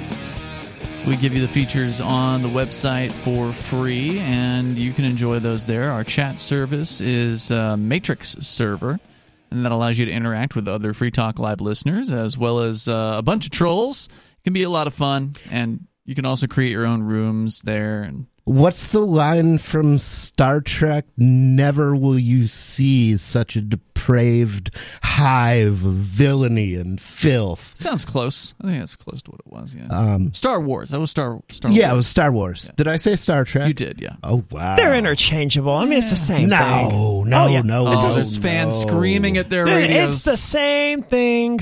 Absolutely not. No, they're pretty different. I mean, I know. I like Star Wars. I like them both for different reasons. That's like saying that a raspberry tort is the same as, you know, Ben and Jerry's ice cream. It is the same. They're sugar. both desserts. No, They're look, desserts. I know. Look, there's a huge difference between Star Wars and Star Trek, no doubt. I just like, trolling people. You said- I mean, and that's one of the best ways to do it. different. The politics are very different. Yeah, that's true. I mean, Star Wars is technically, at least if you look at the first trilogy, kind of pro-freedom. It has lines that cross. Well, it's anti-imperialism. It has lines that cross. But Leia was a princess. My mind all the time, like. So that's how liberty dies. The thundering applause. The thundering applause. Yes. That was also the prequels. Yeah, that was the prequels. Really? Mm-hmm. Okay. Yeah, because that was Natalie Portman, and I'll that watch makes anything sense. that Natalie Portman's in. She was adorable in V for Vendetta. I've never seen her not be adorable. Mm. She had her head shaved, though. I mean, that's not my preference. I don't know. I dated a bald chick for a while. Did you? I could tolerate it, It but was, it wouldn't be my preference as well. She's not feminine enough to me. It was kind of weird. It was kind of weird. When we were having sex, I'd run my fingers through my own hair. Yeah, Star Wars, Star Trek. I mean, I'm not a huge fan of either one, but I've seen all the Star Wars movies. I've certainly not seen a fraction of the Star Trek. Obviously, it's a much bigger. There's a presence. lot of it. But the thing that I love about Star Trek, and this does not exist in Is it the Jedi? in the Star Wars universe. The thing that I like about Star Trek is, like, especially the original series, basically having a starship flying around is just a vehicle to be able to look at a bunch of situations that are almost but not quite exactly like the situation of humanity and say, what if this was a little bit different? What if that was a little bit different? And do a little, like, morality play. And the thing is, they were good enough at it that it was a morality play where different people would come to different conclusions. Is it true that Gene Roddenberry was a communist? I heard that rumor. I don't believe he was a communist. I believe he was definitely a socialist. Mm-hmm. But the Star Trek world that he crafted is a communist world. I would not agree with that. Because the thing is, in all of the voyages of the Star Trek Enterprise, you know what it never has to do? It never has to go pick up some tax money or kill somebody for not paying their taxes.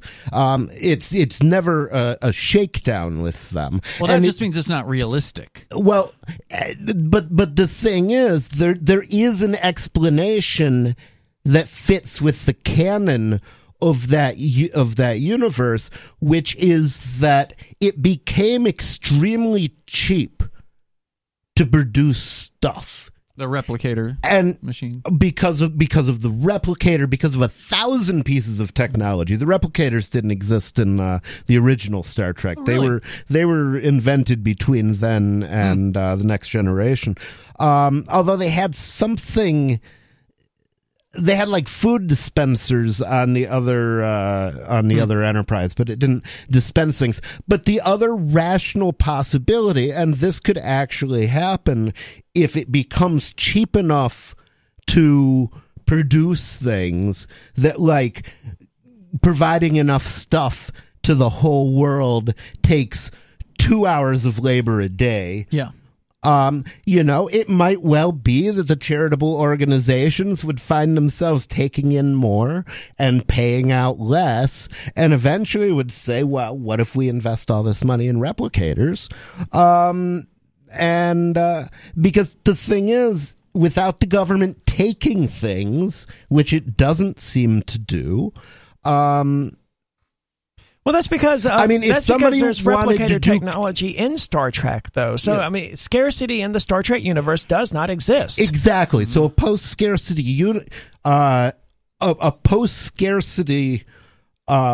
universe, it, and of course they're not completely post-scarcity, but that basically economics doesn't exist in a post-scarcity universe, because economics is defined as the study of how societies use scarce goods to supply unlimited human desires. But the thing is, eventually you can't eat another bite. So eventually it is certainly possible that things will become a great deal less scarce, and people will have to find other things to do with their time, because they really don't need that much anymore. Like build spaceships and explore. But the thing is, the only way we would ever get there is through free market. That's what people have written about the Star Trek universe, right? It's that, the Star Trek Enterprise, all of that stuff, Starfleet, it looks great. But if you look they're at in the military. Let her finish, please. If you look at what life is actually like for the average person on Earth, it's a dystopian nightmare where they in that series, you mean? Yeah, where they're essentially just like the people in the movie WALL-E, where they're just fat, sloven, lazy world. people because there's nothing for them to do with their time. Okay, that's not borne out by the canon of Star Trek. What I didn't you say that it see, was. Is a lot of people, like the scientists In who fact, are let's point just out- studying things, they're just doing that as a hobby because that's what they want to do. You know what I would do? Yeah, there's a reason if Star I Trek won never the shows those lottery people on and Earth. I never had to work again? I'd sit around and write open source code because I love doing it. Yeah, you realize there's a reason the Star Trek series movies, they never showed the average person on Earth? Yeah, and that's the other thing. You get a different. The view you get of their society is what is it like to be in the military, and what it's like to be in the military anywhere outside the third world is all of your basic needs are taken care of. There's more coming up here. If you want to join us, we can have this discussion if you want.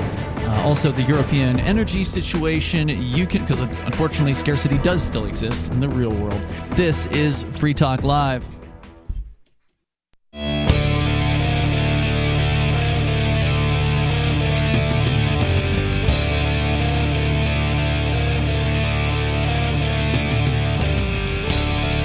It's Free Talk Live, and you can join us. The number is 603-283-6160. Whether you want to talk about Star Wars and Star Trek or real-life energy policy, you can bring up whatever you want to talk about here.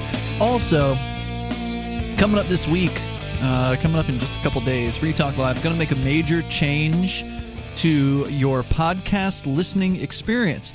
If you're a radio listener, this will not affect you at all. But if you are an online listener of some sort, especially podcast listener, you're going to need to know about this. We are going to throw a switch coming up in a few days, September 1st. And at that point, the podcast will change to being a Daily Digest only feed, but the Daily Digest will be expanding. It actually already has expanded. It's now, instead of like a 20, 30-minute thing every night, it's now closer to 50 minutes from what I've been seeing. Riley, who is our friend who has been doing the Daily Digest for years on a volunteer basis, is coming on officially to crank them out as part of, officially part of the show. And so that's really cool. And the idea behind this was we thought that, well, maybe something's been holding us back with our podcast because we've been doing podcasting for a long time. So what is it that might be preventing Free Talk Live from experiencing significant growth or even insignificant growth? It could be that we're doing a radio show as a podcast. Maybe that's not what podcast listeners are looking for. Well, that's one of the reasons behind Beard Talk Live, which I want to be a much more video-centric show because we're not partially you have the distribution channels that you have, and most podcasters don't have 200 radio stations to broadcast on. Don't. So that changes what's the effective use of their time, because the people listening on regular radio aren't going to benefit from video. But That's right. We don't have that in a late show, so it makes sense for us to focus more on video. And I'm hoping Olivia gets her butt up here sometime soon, because I'm thinking that she would be a good co-host to do something. Very well, possibly. So the point I'm not sure Beard Talk Live would be the right place for her, though. Well, I heard that they might have a strap-on beard. No, not unless she's going to go. Wasn't that your idea to bring a strap-on beard into the studio, or was that Captain's? One of y'all had that idea. I do remember us discussing that we might bring in fake beards. Yeah, in the case of somebody who doesn't have a beard needing to sit in to replace one of the usuals. But so the point, and if you bring a clam and the clam has the beard, that's okay. The point of what you're saying there is, it's hard to be all things at once, and so we are a radio show. We're a radio show that has always had an internet presence. We've always made our full radio show available for downloads, with the only editing being cutting out commercial breaks and cutting out the news breaks. And that leaves you a 2-hour-long show.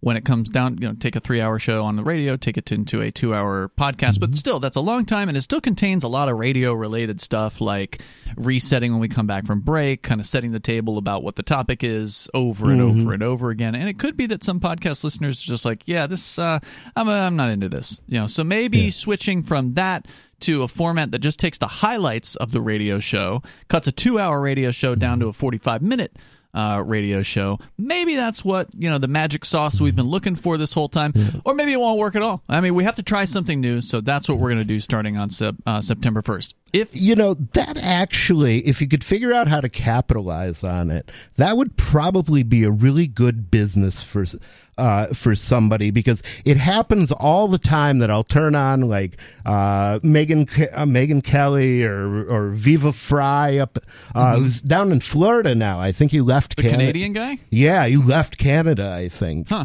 I might be wrong. He might have been on vacation. Maybe. But I think he fled. He was just like, I'm not putting up with this anymore. I'm getting out, which I don't blame him. I don't know what he was thinking, not coming to New Hampshire. We would love him here. There's a lot of propaganda for Florida. But anyway, go ahead. So you're saying you were tuning into his show, you were tuning into this other one? And I'll look at the clock and I'll be like, oh my God, it's a 3-hour show. I do a 3-hour show, and that means I don't have time to listen to a 3-hour show. So highlights, you would like a highlights reel, would love basically to be able to listen to the best 45 minutes of those 3-hour shows. Joe Rogan, he's another one. Right. So if somebody found a way to like edit those and get paid for it, that would be a beautiful thing. It could be done. Yeah. I mean, I don't know what level of support there is for it, but I bet there's a lot of other people that are like you, that are time challenged, time sensitive. Yeah. And, they just don't have time for a 3-hour investment. So we'll see how it works out. 3-hour tour. Yeah. We'll see how it plays out. And for those that do still want to receive the full radio show, there will still be ways to do that. Our podcast is our AMP only podcast is available through Patreon, which is the full radio show with no commercial breaks, just the way it's always been. And I think something that I've learned that some people don't understand about Patreon that we should focus on is that they offer an RSS feed custom for every single user of Patreon. So somebody contacted me via email saying that, oh, well, now, I mean, I'm glad you guys are doing what you're doing, but it means it's going to be more steps for me because now I'm going to have to use the Patreon app instead of my podcast app. I said, no. You should be able to just get an RSS feed from Patreon, drop that in your podcast app, and then you're good to go. So this should be, pretty easy for people to adapt to in that case. There's now a Bitcoin Cash fundraising platform. There's been one. I can't remember what it's called, but apparently not Kickstarter. No. It sounds similar to Kickstarter, I think, but it's Jumpstarter, Flipstarter, maybe. Flipstarter, yeah. So anyway, this thing exists, and since it's there, would you mind if I set up the crypto part of the AMPS program on their fundraising service and see if I can get any crypto in?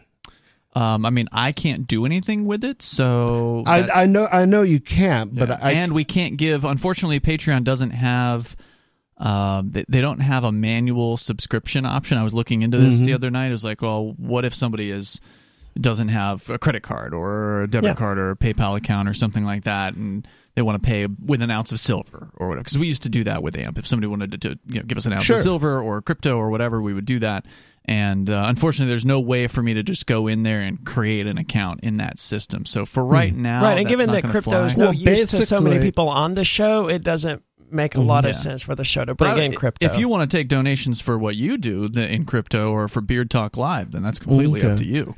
Well, I haven't gotten that much in donations during my entire career, so I think probably 5% of raising funds for somebody else would probably be better. But that's okay. There's a lot of people out there who are doing things. Honestly, I'm not a very good fundraiser either. I mean, I wish that I was, but I'm just not for whatever reason. The number here is 603-283-6160 if you want to join us.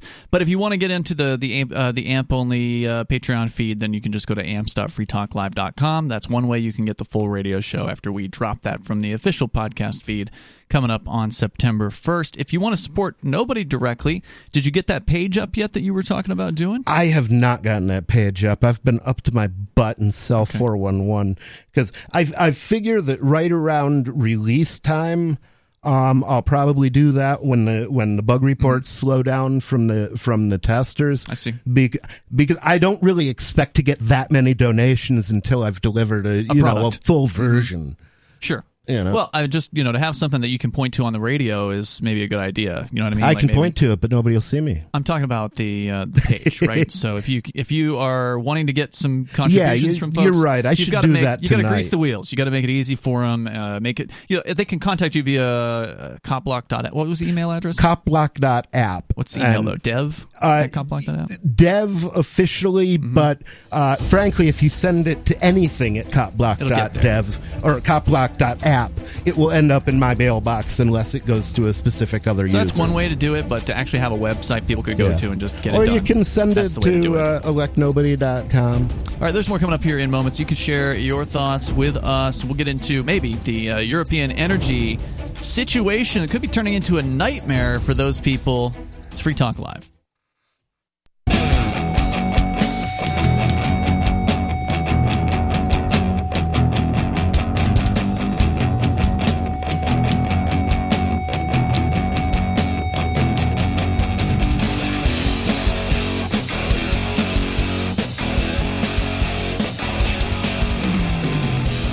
Free Talk Live. Moments remain. Maybe enough time for you if you dial in now. Number 603-283-6160. Here with you, it's Ian. Nobody. And Aria. You can join us online over at freetalklive.com. Please enjoy the features on that site for free. That's freetalklive.com. We're going to your phone calls and thoughts. We'll start out with Chris listening in Jackson, Michigan to WKHM. Go ahead, Chris. I was born in Jackson, Michigan. You were, huh? Yes, sir. Well, good for you. I don't know. I never saw it after that. They whisked me off to Ann Arbor to be adopted. Well, that's good. What's on your mind tonight, Chris? Well, you're talking about Star Trek and Gene Roddenberry. I think Gene Roddenberry was more of a historian than a person to present communism or anything, because if you look at all the different shows that he did, he would do a whole show on a particular government. He did Nazis. He did the old mob back in the 30s. He did. Sicily is the only country on earth that has ever exported their government at a profit. Who was that? The Sicilian government, Sicily. the mob. Basically, the mafia was the government of Sicily by virtue of it was more or less anarchy there, and so people would except they had a violent. There were tribal guys who basically they had a big family and they were used to governing a tribe, and so people would hire them for actual protection. Yeah, but better because than they wanted protection. Now, of course, hold on, no. They grew into a government, and I can tell you exactly when they crossed the line into the government. It was when. Because usually if a salesman doesn't make a sale, he gives you a business card and he says, well, if you have any second thoughts or any questions, give me a call. The mafia come down and burn your house down. So that's the problem with them. But that's how governments operate. I don't understand why you would characterize any aspect of that as anarchy. Because a lot of things are going to happen under anarchy that you and I don't like, because although I think we have a wonderful philosophy, we have a philosophy that not everybody shares. And so, the Hells Angels are still going to be a thing under anarchy. As a matter of fact, they may be a larger thing. They may be a government. I think we strayed away area. from what Chris was calling about, though. Chris, I think you had more. It's insulting that he would call that anarchy. I think you guys can get into that in a bit. But Chris, you had more to say, I think. Yeah, well, maybe we shouldn't present it as government. Maybe we should present it as society. So different societies, because there can be different governments and like two governments in one society. There can be that. But you're saying that Roddenberry took those societies or governments and made them into characters by a different name, basically, in his original series. Is that right? Well, shows presented as he knew it. What other shows did he have? Because Star Trek was the only one that I knew of. Well, I think he's talking about episodes. Okay. Ron Berry, he was a big writer. You ever watch Paladin? Paladin? He wrote a lot of. Yeah, it was a Western show. He started out in Westerns. Oh, okay.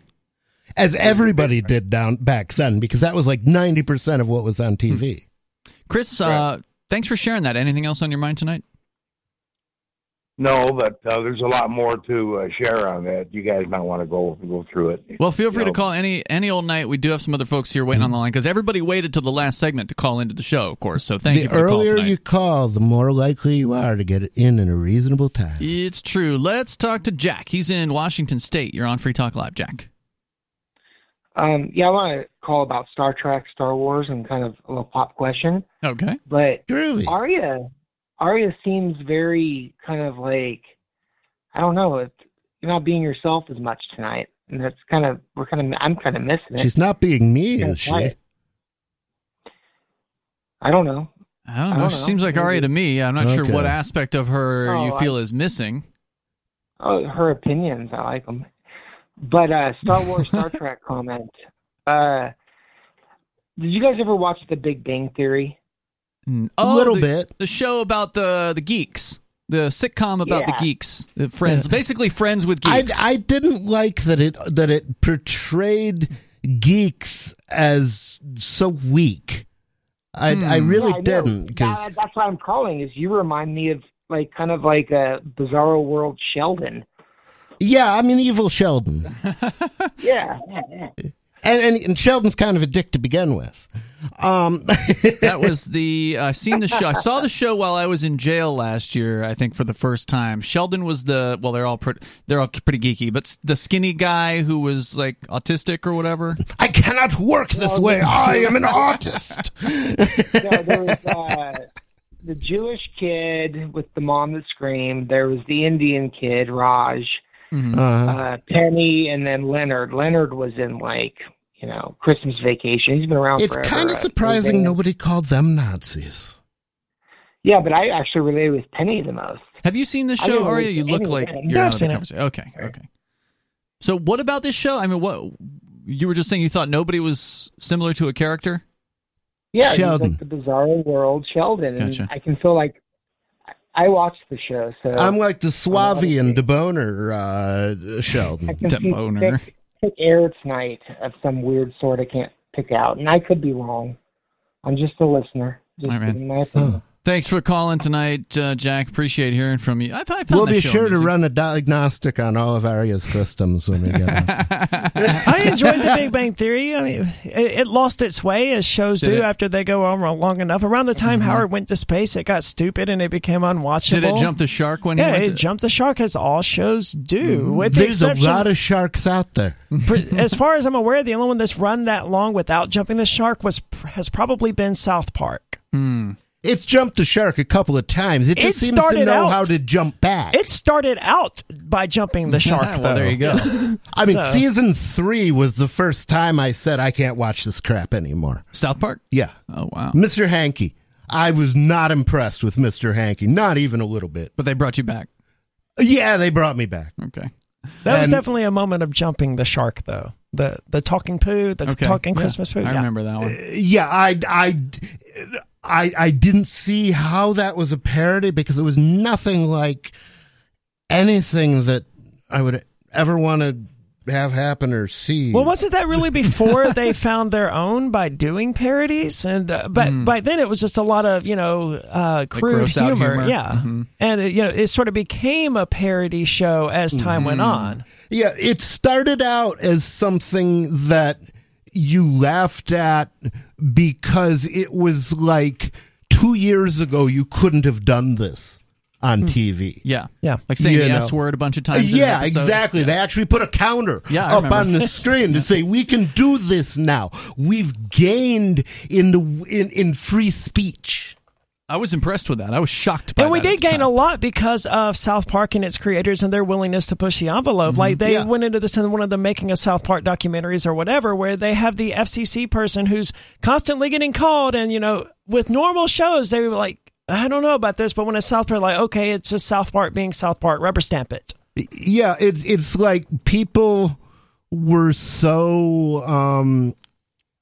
I think a lot of people were really shocked by South Park and some of the things they said, and they were also in the beginning. Although I don't know if they really stayed true to this in the beginning. There was actually a term, South Park Republican, that was pretty much a libertarian who wanted to win elections. So you have a lot of those here in New Hampshire. I'm going to bring Law Dog on here. You don't have much time, Law Dog. About 30 seconds. Go ahead. Okay, quick. Freedom from financial slavery. Disclaimer, I'm not a lawyer, but I did spend all night at a Holiday Inn Express watching Perry Mason reruns. Were you that guy? Turn your show down next time. That was loud. Stop making the minimum monthly payments on your credit card debt. Wait 6 months for junk debt buyers to purchase it for 3 cents on the dollar. Always answer the debt verification letter in the following way. I dispute your alleged debt. Please verify or validate. Okay, well, this is not legal advice, so we don't know whether that's going to work. I don't think it's comprehensible either. Yeah, and did you understand it? I don't know. Unfortunately, we don't have time to ask him any questions about it, so I don't want to have a caller just making claims at the end of the show that we can't suss out in any way, shape, or form. Yeah. We don't know if any of that stuff he said is true. He's just some guy with a phone. Just call in tomorrow if you want, and we can talk to you further about it. But just don't call in the last segment, otherwise we won't have time. We'll see you tomorrow. Free Talk Live's video archives have been on LBRY for years. LBRY is an uncensorable, decentralized, blockchain-based media sharing protocol, and we're big fans of it here on Free Talk Live. In 2020, LBRY launched Odysee, a video sharing website to compete with YouTube, and it's really taking off. Now with over 1 million channels, many of whom are disaffected YouTube creators. During YouTube's crackdown for not towing the government line on COVID, the Free Talk Live YouTube channel started receiving strikes and could be completely taken down at any moment. Thankfully, Odysee started offering live streaming, so we're now streaming live every night and posting our video archives permanently to Odysee. You can watch live or anytime on our Odysee channel by visiting video.freetalklive.com. If you want to go all in, download the desktop app at lbry.com, and then every video archive you watch, you'll help seed and keep it online forever. At minimum, we ask you visit video.freetalklive.com and follow us on Odysee today. video.freetalklive.com.